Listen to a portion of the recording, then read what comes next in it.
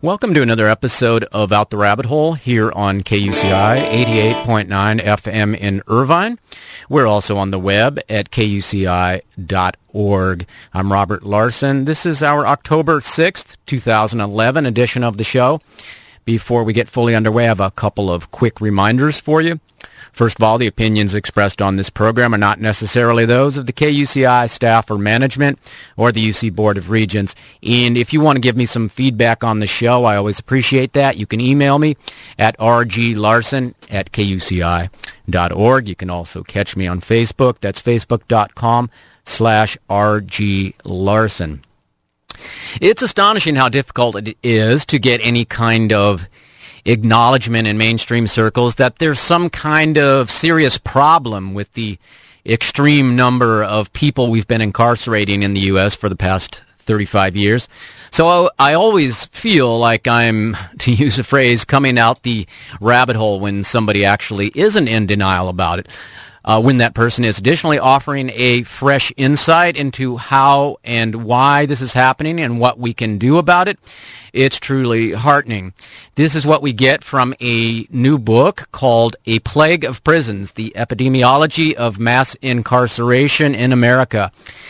Author Ernest Drucker is a scholar in residence and senior research associate at John Jay College of Criminal Justice, professor emeritus of family and social medicine at Albert Einstein College of Medicine, and an adjunct professor at Columbia University's Mailman School of Public Health. He's also directed a drug addiction treatment and AIDS research program in the poorest neighborhoods of the South Bronx. Ernest Drucker is our special guest today. Ernest Drucker, welcome to the show. It's good to be here. Yeah. I was so, as I said, heartened to come across this book, and just is... I don't know, I guess it's disturbing to me that this mostly isn't talked about, and when it is, it's like people aren't really looking at it in a way that we can really come to make some kind of breakthrough in really dealing with this. And so, I've heard others use the term epidemic to describe our mass incarceration problem, but you're the first person I've heard discussing this situation in terms of how we can use the tools of epidemiology to actually decipher how this is happening and how we can solve it. So how did it come to you to address it in this way? Well, because I started working with drug addicts in the Bronx in the 1960s, and after about 10 years of doing that, with a lot of problems of attitudes about doing drug treatment, there's so much stigma, and the period of by the early 80s with Reagan was just say no, and there just a lot of crap heaped on people who had drug problems that got in the way of helping them with those problems. And then the war on drugs really kicked in the 70s and 80s with long mandatory prison sentences, especially in New York State where I am, the Rockefeller drug laws. So the people who had the problem of a drug problem suddenly also had a criminal justice problem. They were getting arrested in large numbers again and again, doing exactly what drug addicts do, which is buy and sell drugs, use drugs and possess drugs. And then it really happened in the 70s, but we couldn't see it till the 80s, was the AIDS epidemic arrived. And it arrived silently at first. We didn't know who was infected because that's the nature of the beast. But they began to get sick and die by the early 80s in the Bronx. And by the mid-80s we knew what it was, and we had a test. And when we tested our treatment population, 1,000 patients in the Bronx, half of them were infected with AIDS. And that launched the AIDS epidemic. And then all these guys were in and out of jail and prison all the time as well. So you began to see this kind of synergy of all these different conditions. And in doing research, people try to control that, so they'll look at how drug users do in treatment, and they'll control for whether they were in jail or not. In fact, you can't separate that stuff out. It's such an integral part of the lives of people who have AIDS, especially who have AIDS because of drugs, and so the epidemic quality of it got more complicated than we thought it. Because obviously AIDS is an epidemic, it's an infectious disease, and the big thing about epidemiology is it's concerned with the patterns of disease in population, how disease spreads from person to person, and you use that to try to turn it around. stop the epidemic. You're stopping transmission, which is different than medicine. In medicine, you take a person at a time and you try to treat their illness in them as an individual.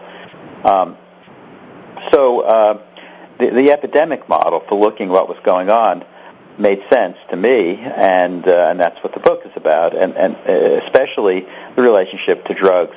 Not so much drug use, but the phenomenon of the criminalization of drugs, because that's really what it comes back to, is that this epidemic was launched by the war on drugs, and its criminalization of drug users, the imposition of long mandatory sentences, which filled the jails up, and then once you put someone in that system, it's like an infection. It stays with them. Because even though they come out, they go back in again in very large numbers. They're unable to get work. They reunite with their families. All kinds of restrictions placed on people who have felony arrests, for drugs especially. And so the thing perpetuates itself. And that's another one of the signs of an epidemic, that it transmits, sustains itself. So those are the sorts of things that the book is about. Yeah, so those of us that have been actually concerned about the issue of mass incarceration for a while, it's like we know some of these reasons. So I kind of see your book as this thing of like people who haven't been concerned with this, or maybe see the numbers and just don't really feel that we need to do something about it. And you are putting in this very stark manner of like, let's look at this like an epidemic. Let's say, here's a problem. It's a really big problem. This is ruining so many lives, as you point out in the book, something like the cholera epidemic. And so let's use that model, and then you kind of go back from there. Where does this originate? And so that it's like people that might not otherwise be able to see that this is something that we can change can now see it that way. Well, I think, Robert, you raised a very important point, is people's perception of this phenomenon. Because while you or I might see it as a problem that 2 million people are in prison, other people see it as a real good idea. And they point to, some of them just out of, bloody-mindedness, as the British would say. Have a kind of a vengeful attitude about people who break the law. You do the crime, you got to do the time. But also people believing that one of the reasons, crime dropped very precipitously starting in 1993, all around the country. And in 15 years past that now, 53, more than 15, 18 years past it. And crime had continued to drop till a few years ago. It's begun to go up again, especially violent crime in a number of mid-sized cities, which is significant because that's where the drug trade moved. The violence associated with drugs has always been the violence associated with drug markets, Mexico being the most dramatic example of that in the history of the world. But certainly Los Angeles in its time, a movie like Training Day, you understand what's going on, or a show like The Wire, you understand the violence is related to the business of selling drugs because it's illegal, not the drugs themselves. It's not like drug-crazed people are going out and killing people. But this phenomenon of the crime dropping in the 90s especially, first of all, led to the attitude is, we've solved the drug and crime problem.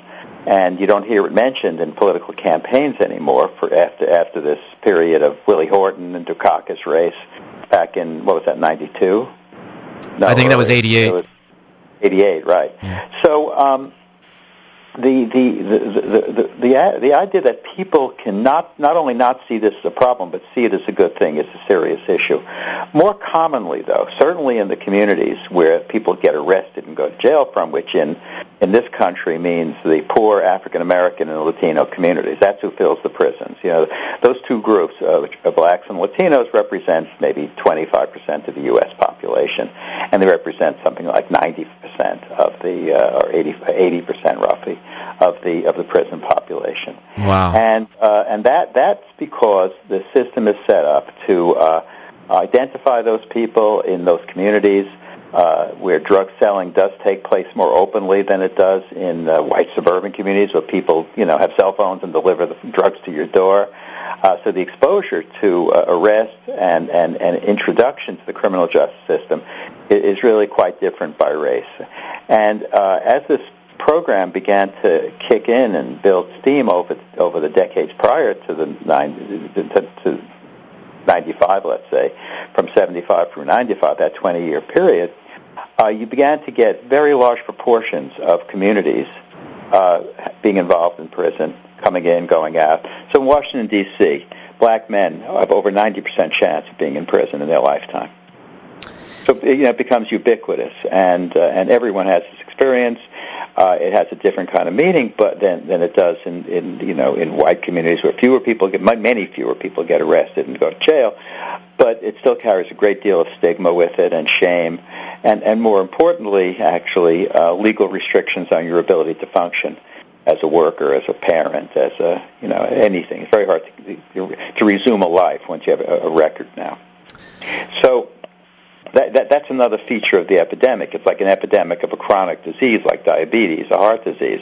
The best you can do is kind of limit the damages. You can't really cure it, especially with the prevalent attitudes about punishment now. That I don't know if you saw this debate, the Republican debate. I was in California, I think, on September 7th, I think, where Brian Williams from NBC asked Rick Perry what he had to say about being governor and having had 234 executions during his term of office. And before he could even answer the question, and he was going to say, I didn't lose any sleep about it, but before he could even say that, the audience, which was a Tea Party audience apparently, broke out into cheers and applause. And I found that very chilling. Yes. The 230 people getting executed. Most of the world considers this a barbaric kind of policy that we execute people. And the fact that we make all these mistakes, there are over 130 cases of DNA exoneration of capital cases already, and it grows all the time, and we miss a lot of them. This guy Troy Davis, who was executed a few weeks ago, is so clearly doubt about his trial and whether the sentence was appropriate given the ambiguity, and these characters in Georgia just rushed through the process. As soon as the Supreme Court refused to hear the case at the last appeal, within an hour and a half they'd executed him. Yeah, it is really troubling, very disturbing, and there's this whole sort of psychology in Americans living with a lot of fear and being manipulated into those fearful sort of states. And I'd like to kind of go into that a little more. One thing I do want to touch on is that, because you mentioned this a bit, the whole idea that crime rates are down and people in certain areas, and people will make the argument that the mass incarceration is the reason that crime rates are down, and I think it's important that we really talk about that and break that apart, and that it's not necessarily that is a logical fall. The mass incarceration. It seems on the face of it seems reasonable, except for the facts. I guess the facts are that the reason for it doesn't include that there are 2 million people who committed crimes, many of whom are drug users, who commit more crimes to get their drugs. If there are 2 million such people in jail, they're not able to commit crimes. That's one of the principles of why people believe in incarceration. It incapacitates the individual to commit crimes while they're behind bars. Okay? Now, in fact, when you look at that in some context, everybody who committed a crime isn't in prison currently. In fact, the prison population probably represents about 20%, one out of five of the people who have been convicted of crimes in the last decade. Most are out. People don't stay in prison; they come out of prison. In any given time, there are more former prisoners than current prisoners. So, what about them? Well, they're often in the past were likely to be back involved in the crimes related to drug deals and drug use, because many were drug users. So first of all, there's that phenomenon. And then there's the fact that there's a high-risk group for committing crimes, especially violent crimes, which is young minority males, single-parent households, 20-year-olds, let's say 18 to 22, is a very high risk. That's the highest probability zone for getting arrested and going to jail for the first time.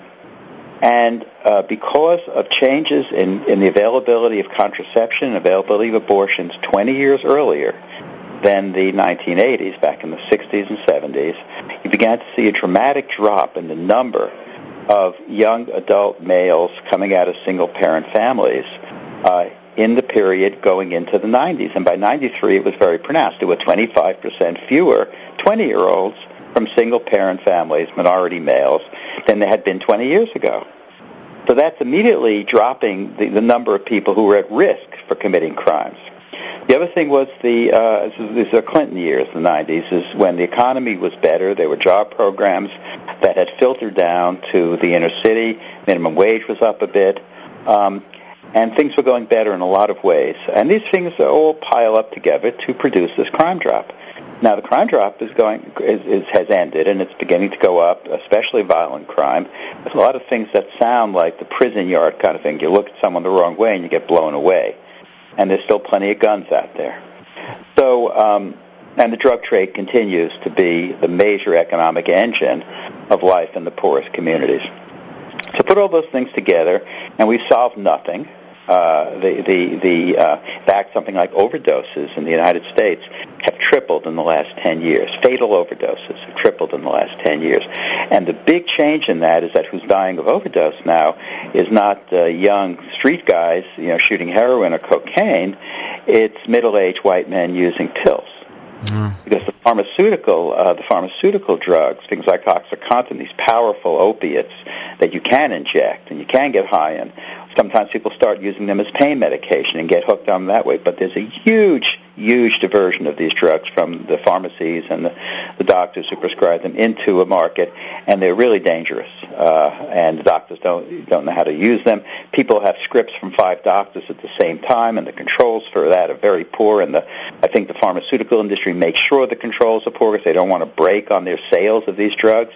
And you've been hearing about OxyContin for 10 years now as a drug, and some of the doctors involved in that company, Purdue Pharma, were prosecuted around misrepresenting it, about dragging their heels and making it safer, and yet there it is.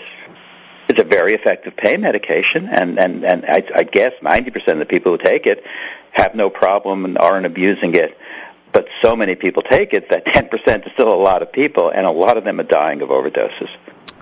Right. I live in a mostly white suburb, and the OxyContin is a really big problem out there. The heroin and methamphetamine, also really big problems among this mostly white population. Do you think that we won't see mass incarceration of this more white population, that people won't go for that? Well, I think the what's been called the prison industrial complex has grown so much at this point.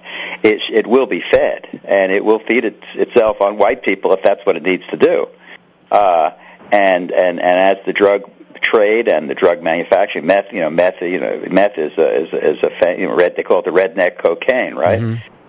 Is very, very popular and available and easy to manufacture, and in a laboratory in the trunk of your car out in the middle of the field somewhere, and those drugs are becoming more and more important. Let's say the pharmaceutical drugs rather than the botanical drugs, the ones you grow a plant and refine it into heroin or cocaine or even the plant marijuana.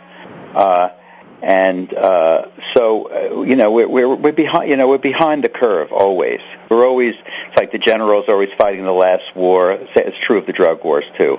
We're fighting the last wars. Although look at Afghanistan and look at Mexico. Though they're dealing with remember, botanical drugs are a free commodity. Basically, they're weeds. You can grow them anywhere, and then processing them into a valuable commodity that can be concealed and moved across borders has huge implications for, like global security, for example. All borders are compromised by corruption associated with the drugs. The human trafficking, the sex trade rides on the back of those channels. Because once you've got the fix-in to border guards between Yugoslavia and Italy, let's say, they stay fixed, and you can move any product through that border at that point. That's what happens. And someday it'll be a dirty nuclear weapon, and then maybe people will pay more attention. The price we pay for drug prohibition, for criminalizing drugs, which is the wrong way to go. Drugs can be very dangerous. We've all had experience with friends and family members who have suffered terribly from drugs. And if your experience has been like mine, it's damn hard to get good treatment for people. There's a lot of crappy treatment around that exploits people's, the panic that parents are in very often. They pay huge amounts of money, they get nothing. The treatment apparatus is now in bed with the criminal justice apparatus in New York State. Half the drug treatment slots in the whole state are taken up by mandates from the court system, which again are portrayed as a step forward than being in jail. If it was your kid brother, you'd rather he be in some treatment program where he has a bed at least than be in a solitary in prison or something. So it's a real mess, and it's taken on a chronic quality that's very hard to change. Money is a big deal. There are governors around, some very right-wing conservative governors, who are trying to shrink their prison systems just for the money. They don't know what they're going to do with the people, but that was never their interest in the first place. Their interest in it was political. You could get votes by being tough on crime and tough on drugs. And if you weren't tough on crime and tough on drugs, you get slammed by your opponents.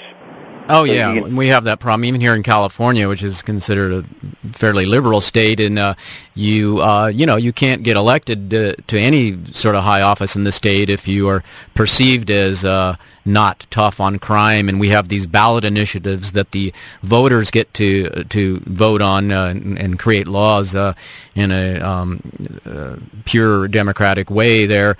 That are whenever it has to do with crime, being tough on crime, it almost always will pass. Right, and it's got huge political force behind it, and it's irresistible. I've heard that the drug laws and someone described their catnip for state legislators. Yeah. Build their careers on it. You've got a great asset right up not up the road, but up north in the Bay Area. A guy named Jonathan Simon, who's a law professor and a political scientist at Berkeley. He's written a wonderful book published by the same publisher as my book, The New Press, and it's called Governing Through Crime. It's published by Oxford Press, and Jonathan's a great scholar. It's a much bigger book than mine, and it's a fantastic story of the way in which the crime has become the campaign basis for so much of politics in the United States in this last period, explicitly or implicitly. So his book is Governing Through Crime. My book is The Plague of Prison, because I'm looking at the concrete manifestation of that policy of governing through crime with the drug crimes, because they're the ones that are easiest to puff up into a campaign that has huge effects because so many people use drugs. And that traces back to the fundamental flaw that drug prohibition represents, just as alcohol prohibition did. I know if you've seen, there's a new series just started on public television by Ken Burns of Prohibition, meaning alcohol prohibition. And I guess I'm old enough that I grew up knowing about it, and I'm not sure if kids and high school students or college students today really do know about it, that they made it illegal to have beer and to have wine and to have liquor in a society that had used alcohol for hundreds of years. And we haven't learned the lessons. It's an incredible thing to do, and the show is worth watching. I saw the first two shows because the history is stunning. It's this coalition of really well-intentioned people and all kinds of crazies, backed up by big industry, because it was a period, turn of the centuries, when it gets its real traction as people are moving into factory labor in large numbers. And you can't afford to have people drunk when they're, around machines. And people, there was a lot of drunkenness, a lot of misery, and that's what people drink for, and lost days of work. And then the social workers were upset about, wives getting beaten and children being abused, and all that was associated with drunkenness.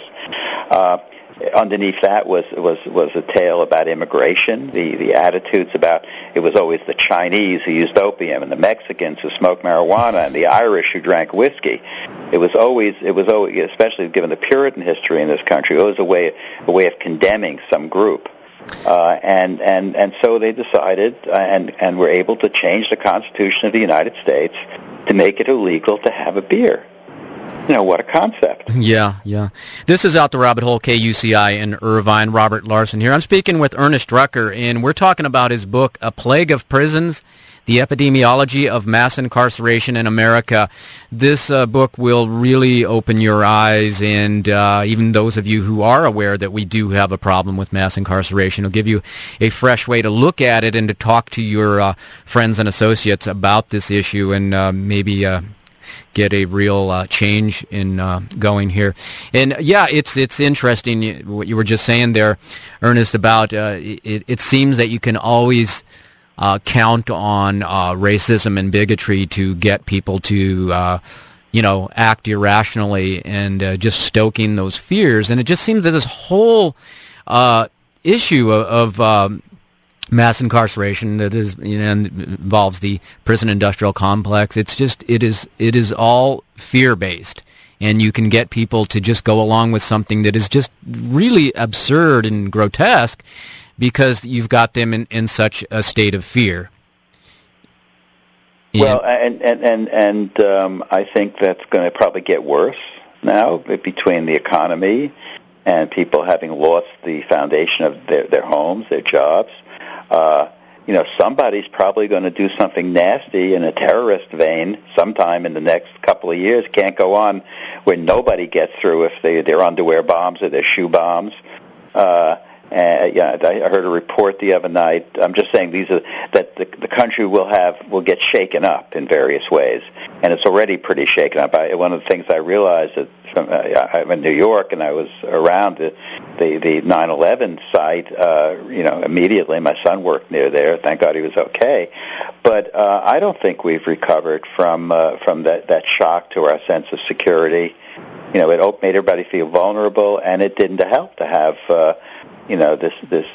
George W. Bush in office those years just undermined everyone's confidence in the ability of government to do anything, and the Tea Party comes out of that as much as anything else. Yeah. Is people throwing their hands up about the national government being of any use, and meantime, all the money's gone that everybody paid their taxes for. Everybody paid for Social Security and Medicaid, and suddenly it's not going to be there. A lot of good stuff getting written about this these days, but I don't know what that does, because you're right about the fear. You push that button, and people kind of pull in their perspective. They get very narrowly focused on covering themselves and their families. Mm-hmm. Kind of protection, kind of attitude, rather than how can we all get through this together. All right, you're there in New York, and we have. Recently been seeing, not too much on the mainstream media, but it's a bit, the whole Occupy Wall Street situation that's going on. And do you see any thing going on with the people out there, and seeing the problem of corporate America having too much power and control over the government, and tying that into your specific issue here of the problem of mass incarceration? I don't see it being connected in anyone talking about it. I mean, typically in a social justice movement, which is what the Wall Street Occupy Wall Street is turning into, as labor unions move into it, as human rights groups move into it, as women's movements groups move into it. The agenda broadens, and that's terrific, I think, because it's not a matter of saying do this or do that. It's pushing back and complaining loudly and publicly about what's just happened to us in this last 3 or 4 years, where and Obama was not capable of stopping it. Was they basically robbed all our money? The famous story of General Perón, who was president of Argentina, was deposed, and he was exiled to Spain, and when they went to the Treasury, they discovered he'd taken all the money with him. And that's what happened with these guys. Before the collapse, they moved a huge amount of money from the system into their Swiss bank accounts, and it's very hard to get it back. Right, and that situation is causing more desperation, which will lead to more crime, which will lead to more fear, which will lead to people, who aren't enlightened, who want to engage in more mass incarceration, and it's this kind of, and so then we have the prison industrial complex you mentioned, which are corporations, which are, I guess, publicly traded in some cases, and there we go. I mean, the privatization of prisons. That's a very important issue because it represents a really well-organized, well-funded, successful, and Wall Street, their stocks have done better than the average for the whole time they've been here, Correction Corporations of America. It's very specific, however. Half the states have hire private companies to run some or all of their prisons, and the other half don't. That doesn't mean they don't spend money in the private sector. Obviously, the construction of prisons, supplying food, medical care, repairs, the electric bill, the phone bill. Obviously, the prison system, which has 2 million beds or more, is a big customer for everything. In fact, you can do an equation that there's roughly one job in the criminal justice system for every prison bed. Yeah, that's a lot of jobs. It's a big industry, 2.5 million jobs. These people have a vested interest, and I mean, I think we have a problem here in California with the union of correctional officers, and I mean, you can be basically pro-union and think that's a good thing that workers are getting decent wages and benefits and those kinds of things, but there's a vested interest, and they are often promoting anything that will increase incarceration because it's job security. It's like any other business. They want to promote their volume and their profit margin, and even though it's mostly not profitable. I've even heard, you can tell me if there's any truth to it, that the California Correctional Officers Association played an important part in defeating the gay marriage bill. I don't know that specifically, but I know a lot of other. Anytime a bill comes up, or anytime we have something that, again, is a ballot initiative where the voters get to vote on it, if it has anything to do with crime, the Correctional Officers Union will be putting a lot of money into promoting it if it's going to result in more incarceration, or defeating the bill if it's going to promote alternatives to incarceration, and it's very stark, and it's very troubling. I talked to one of these correctional officers recently that I just happened to meet somewhere, and she was talking about that we were going to be releasing a lot of people from our prisons because there's not the money to pay for it, and I was saying, well, I'm sure it's not the murderers and rapists that are going to be released. There's going to be people that are in there for more minor offenses, and that they're not going to be people that are necessarily dangerous. And she was having none of that, and it was just like, oh, well, if they're in prison, they're there for a reason, and if they committed a minor crime, they probably committed a bigger crime somewhere else. And it's like it was really like this dogma. It was really strange to hear it. And you got it just right. That's exactly what happens. There's a public version of that people tend to believe if you got arrested, you probably did something wrong, even though it says innocent until proven guilty. That's not how people think. Most people have a very, undeveloped moral and ethical attitude about law enforcement. They get very passive, what you were saying before about not wanting to know about the prisons, not wanting to know about what happens. And you're right about the fear. Fear kind of closes down your lens. You see things in a narrow way, especially things how it affects you. Are you safe or not? And when politicians learn how to exploit that, Willie Horton being the classic case in that Dukakis election, it really works. And that's one of the really dangerous things about it. It somehow uses a good quality of our democratic system against it. It's almost like, these autoimmune diseases where your immune system, something that's supposed to protect you, misfires and winds up attacking you. And that's what's happened with the system of punishment. The roots of our prison system were not coming out of punishment. They weren't, the extension of the torture chambers of the Middle Ages. The first prisons in America were set up by Quakers who had some idea of redemption through being in the country, but however, since it was bad company, they weren't allowed to talk to each other, so they imposed silence on the prisoners, and they had to live in isolation because they couldn't rub off from the other criminals. and that's the penitentiary was named for being penitent. Very moralistic kind of model of what crime represented, which was more modern than having the devil in you and having to be burnt alive at the stake. We move forward from that, but it's the same underlying attitude. I think it is driven by fear, and if you don't have a responsible government that says no, you can't do that. We don't do that because we're civilized. You wouldn't want it done to you if you were accused of a crime, and that's what it means to be a democracy. We have a process for that. But when a country doesn't do that, when elected officials all get on the bandwagon and let's lock up as many people as possible and throw the key away, which is what the mandatory drug sentences were. This was a group they could pick on because people were afraid of drugs, and they thought there was no hope, and so let's lock them all up.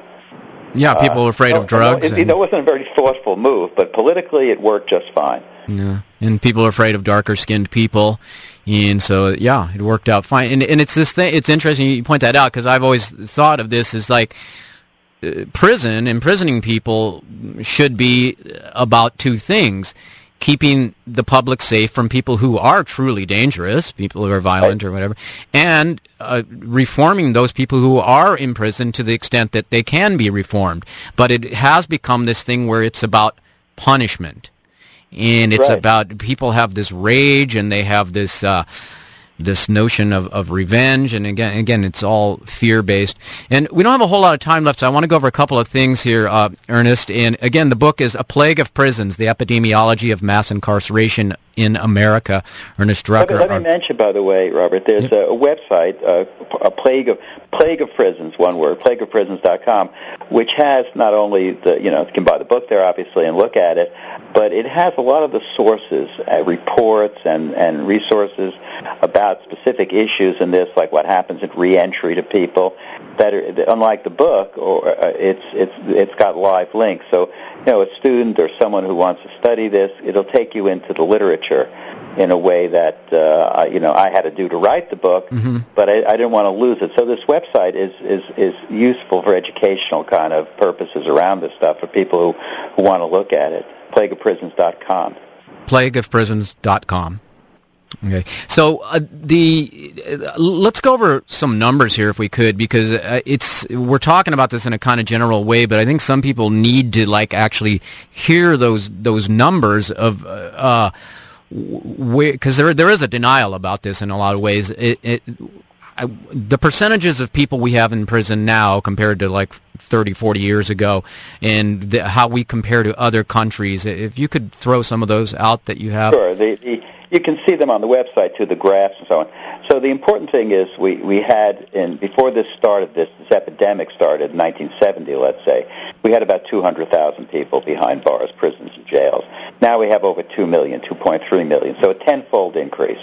Population grew in that time, so the rate has increased from 100 per 100,000 to 700 per 100,000. Not only is that, and it had been less than 100 per 100,000 going back to 1880. So it's a dramatic change that begins to take place in this period of the 70s associated with the war on drugs. So that's what fills the system up. And then the people who, once they get in, the rules get changed. So not only are sentences mandatory, they're structured around first offense, second offense, third offense, where the same offense will get you double the amount of time, with the end of the game being 3 strikes and you're out. So you set up a system that once it gets people in, especially if they have a chronic recurrent condition like drug addiction, which guarantees they're going to get exposed to arrest and incarceration again, you just grow the system with them. The numbers are in the United States was unprecedented in our history. They're also bigger than any other country in the world at this point. There's no country that even comes that close to us, and certainly no developed democracy in Europe or Asia or Latin America has these kinds of numbers. All of Europe, for example, there are more people in American prisons for nonviolent drug offenses, about 500,000, than there are in all of the European prisons for all offenses. Oh, wow. Yeah. And that's the European Union has 400 million people. They have 100 million more people than we do, and they have fewer people in prison than we have just for drug offenses, nonviolent drug offenses. See, this is like what other things? The racial issue is huge. The disparities in it, throughout the history of the United States, there are always more black people in prison than white people, 3 or 4 to 1. But now it's 12 to 1. And what? So you said in every respect, the system gets worse. It gets bigger. It gets more damaging to more people. The children of prisoners have a much higher likelihood of becoming prisoners themselves.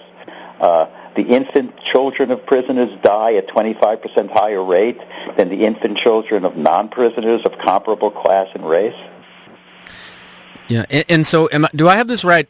I know we have a higher percentage of people in prison than any other country. Do we have a higher raw number of people in prison? Way much higher. Than China or anybody? Yeah, country five times our population has fewer people, and as China has fewer people in prison. Yeah, and so now I'm sure you've talked to people in Europe and other countries, and I mean, do they just think this is insane? Yes. Yes, well, the attitude, for example, the European Union countries banished capital punishment, as the Supreme Court tried to do here in the 70s and failed, basically. The latest poll shows 64% of Americans favor capital punishment. And that's kind of a bellwether for attitudes about punishment in this country. And, again, driven by fear, but also driven by the exploitation of the victims of homicides, especially, and the victims of crimes. The way prosecutors behave about the victims of crimes, they're very... prosecutors are, if you talk to prosecutors, they are the nuclear power of this system. They're the thing that keep it going the way it is. Of course, I don't know what the percentage is now, but I looked at it once, maybe 20 years ago, and it looked like being a prosecutor is the what do they call it, the gateway drug to being a politician. And a huge proportion of elected politicians at state and federal levels have histories of prosecutors. I think more than half the presidents in the last period, presidential candidates, have been prosecutors at one time, rather than governors. So it's a way in which what's a prosecutor doing? They're defending the public. In the face of that fear you talk about, they're defending the public. They're getting justice for people, families who have been victimized themselves. There's nothing worse than having death, losing a family member. The death is a terrible thing under any circumstances, but if it's homicide, much worse for everybody. It's very, very frightening for people that their loved one can be murdered and the state can't do anything to prevent it or can't find the person. So the punishment of people involved in violent crimes especially is very important for the state to demonstrate. It almost doesn't matter who they punish. Mm-hmm. They got to punish someone. Yeah. That's what the victim's family needs. That's the product they give back to the community. We punish people who do crimes. Did they really do them? Well, we think so. He's the most likely candidate. We have a process, and they were convicted by a jury of their peers. I don't know if you remember the Vietnam War. They used to say, "Kill them all and let God sort them out." Yeah. That kind of attitude. Well, that actually goes back to, I think, the Crusades, I think, is when that phrase actually originally came from. Oh, really? I can believe it. Yeah. And, so we're just about out of time here. So, Ernest, if you could leave us with one thing, and again, the book is A Plague of Prisons, The Epidemiology of Mass Incarceration of America. If you could tell us, like somebody listening right now is like, okay, I'm really awake to this issue now. What can I do to help change this? What we have to do, and everybody has a different kind of access to it. They can educate their children and neighbors, stand up and say, no, that's nonsense when they hear nonsense. But in practical terms, two things need to happen. We need to see prison as a problem rather than a solution. And having too many people in prison causes all kinds of problems, much worse than the drugs, especially, that they're meant to clean. So we have to stop putting people in prison for nonviolent drug offenses. That would put a third few. We put 600,000 people in prison each year. We can knock 200,000 off the top of that. Half of that would be not arresting people and jailing them for marijuana. Okay? At the other end, coming out of prison, what happens now is because the people are so badly damaged by being in prison, not just at the psychological level, but as citizens. They're unable to go back and function competitively. They can't vote, they can't get jobs, they can't get school loans, can't visit their grandmother in the housing project, they have a drug offense. We've got to begin to remove that pale that hangs over people when they come out of prison, such that they can reintegrate into the community. And we have to approach that the same way like it's a civil war. We can't see it just as an individual matter. If this guy did something against the law and he's got to pay the price and he's got to get rehabilitated and so on, that's true too. But when you have 1 million such people, or in a housing project in Brooklyn, we spend $5 million on incarcerating people from one block in a housing project, which money that would pay for 30 or 50 mental health professionals, teachers, care of the elderly, you name it. What could 50 social workers and teachers and nurses do in a block in the city? It's a lot more than putting 50 guys in prison, but they cost the same. It costs about a salary to put someone in prison for a year. So we've got to begin to realize that we can't afford to do this. New York State has led the way in this, actually. We've rolled back some of the mandatory felony sentences. We've dropped our prison population 20,000 out of 70,000. We're down to 50 now in the last 10 years. And it's by changing the drug laws about letting people in. We've got to do away with those laws. And then when people come out of prison, we have to set up some kind of process, I think like the Truth and Reconciliation process in South Africa or Rwanda, dealing with these horrendous histories, apartheid, genocide. But if they can work that out at the community level in Rwanda, believe me, we can work it out in Watts or in Bedford-Stuyvesant in Brooklyn. Okay, we are out of time. Again, listeners, you can find out more about this at plagueofprisons.com. Again, the book is A Plague of Prisons, The Epidemiology of Mass Incarceration in America, author Ernest Drucker. Ernest, thank you so much for spending the time with us today. Thank you. It's a pleasure. Be well. Okay, same with you. Okay, yes, that does it. We are out of time. Again, the opinions expressed on this program are not necessarily those of the KUCI staff or management or the UC Board of Regents. And if you want to give me some feedback on the show, you can email me at rglarson@kuci.org. Stay tuned. Matt Kaplan is coming right up with presentation of Counterspin and Planetary Radio. And I will be talking to you next week. Robert Larson here on Out the Rabbit Hole, KUCI 88.9 FM in Irvine, also on the web at kuci.org.